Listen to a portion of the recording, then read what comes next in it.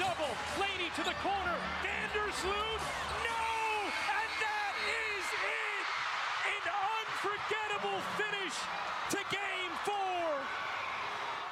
That is right. The Las Vegas Aces are back-to-back WNBA Finals champions as they beat the Liberty 70-69. Las Vegas wins the series 3 games, 2-1, and Becky Hammon, one of the premier coaches in all of basketball, another championship to her mantle. And what about A'ja Wilson? 24 points, 16 rebounds, the WNBA Finals MVP, and it was a pretty interesting WNBA season. You know, I think beyond just the Las Vegas Aces winning, and I think it's a great franchise, I think Las Vegas has actually shown itself to be a really good sports city, and I think that's something that we could really talk about as the years and generations of sports fans continue on in Sin City. But I think the emergence of A'ja Wilson into the zeitgeist of the sports world, I think Becky Hammon really making a name for herself as a coach, not just in the WNBA, but I think there's a chance that we can see her be a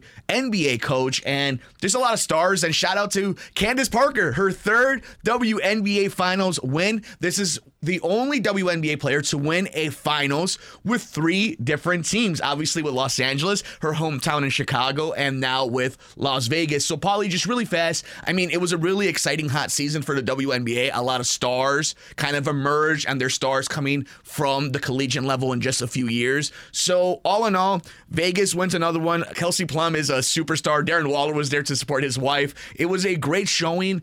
Your thoughts? Do you think there's a chance that we could see Coach Hammon in the NBA sometime? Do you think that Las Vegas is a good sports city now, seeing its Vegas Knights and now its Aces win a WNBA Finals? Where are you after a pretty cool celebration for Sin City? Well, I think you're right. You know, Becky Hammon has always been, you know, a popular name in coaching trees, and I think, you know, the ceilings, the glass ceilings getting broken here with women getting into coaching jobs. It's already happened, I think, on the assistant level, and I think what we saw in baseball, the San Francisco Giants, I think, are going to interview or did interview. I think Lisanakin, I think is her name. In the NFL, we have position and like assistant to position coaches that are now women in the NFL. So I yes to that. And then as far as Vegas being it's a sports city. We were, they have the Stanley Cup champions. You were able to see that parade down the Las Vegas Strip. It was awesome, which is crazy. Yeah. We were saying at the time, oh, that's the first Las Vegas championship. So wait, no, the Aces. And then they win another one. The Raiders, a hot, ticket in town, amongst all the other attractions there. Like Las Vegas just has now added sports to their whole world of entertainment. Let me ask you this, the Sphere. When I was in Vegas, it was already kind of operational. We were starting to see, it looks like the Death Star. It's amazing.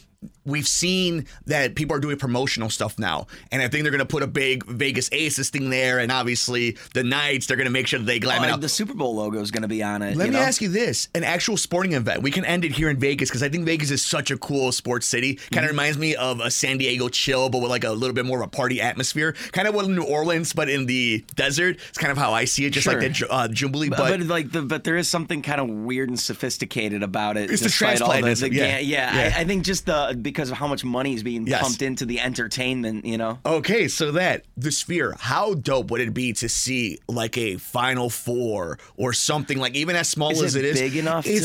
Let's take away the logistics of tickets. It'd have to be boxing like a title match for like boxing or UFC. Yeah. What do you think about that though? Like, can you imagine the visualization? Like, how do you see Vegas growing? I think it'd be cool. More? I just don't know the logistics if it's a big enough, But who would have thunk it, right? T-Mobile Arena and the Thomas Vegas, and Mack, and then not to mention, any one of these places could build a spot, and there's a baseball stadium left to be built. So it's Vegas has already turned into like the major 4 sports, which we're waiting on our NBA team. If WNBA is successful in Las Vegas, then an NBA team is right around the corner. Well, don't forget they played the Summer League in the Sphere, so maybe they do it in the in-season tournaments in Las Vegas as a destination. All I'm wondering is what's missing from Las Vegas. Just a baseball stadium, and just don't do it outside because it's 125 degrees in the middle of summer. Yeah, that would be absurd considering all the other desert ones have retractable roofs and But shout out to all the major cities in the United States, across North America. Shout out to the fact that Las Vegas has really, a transplant city, has really taken hold as a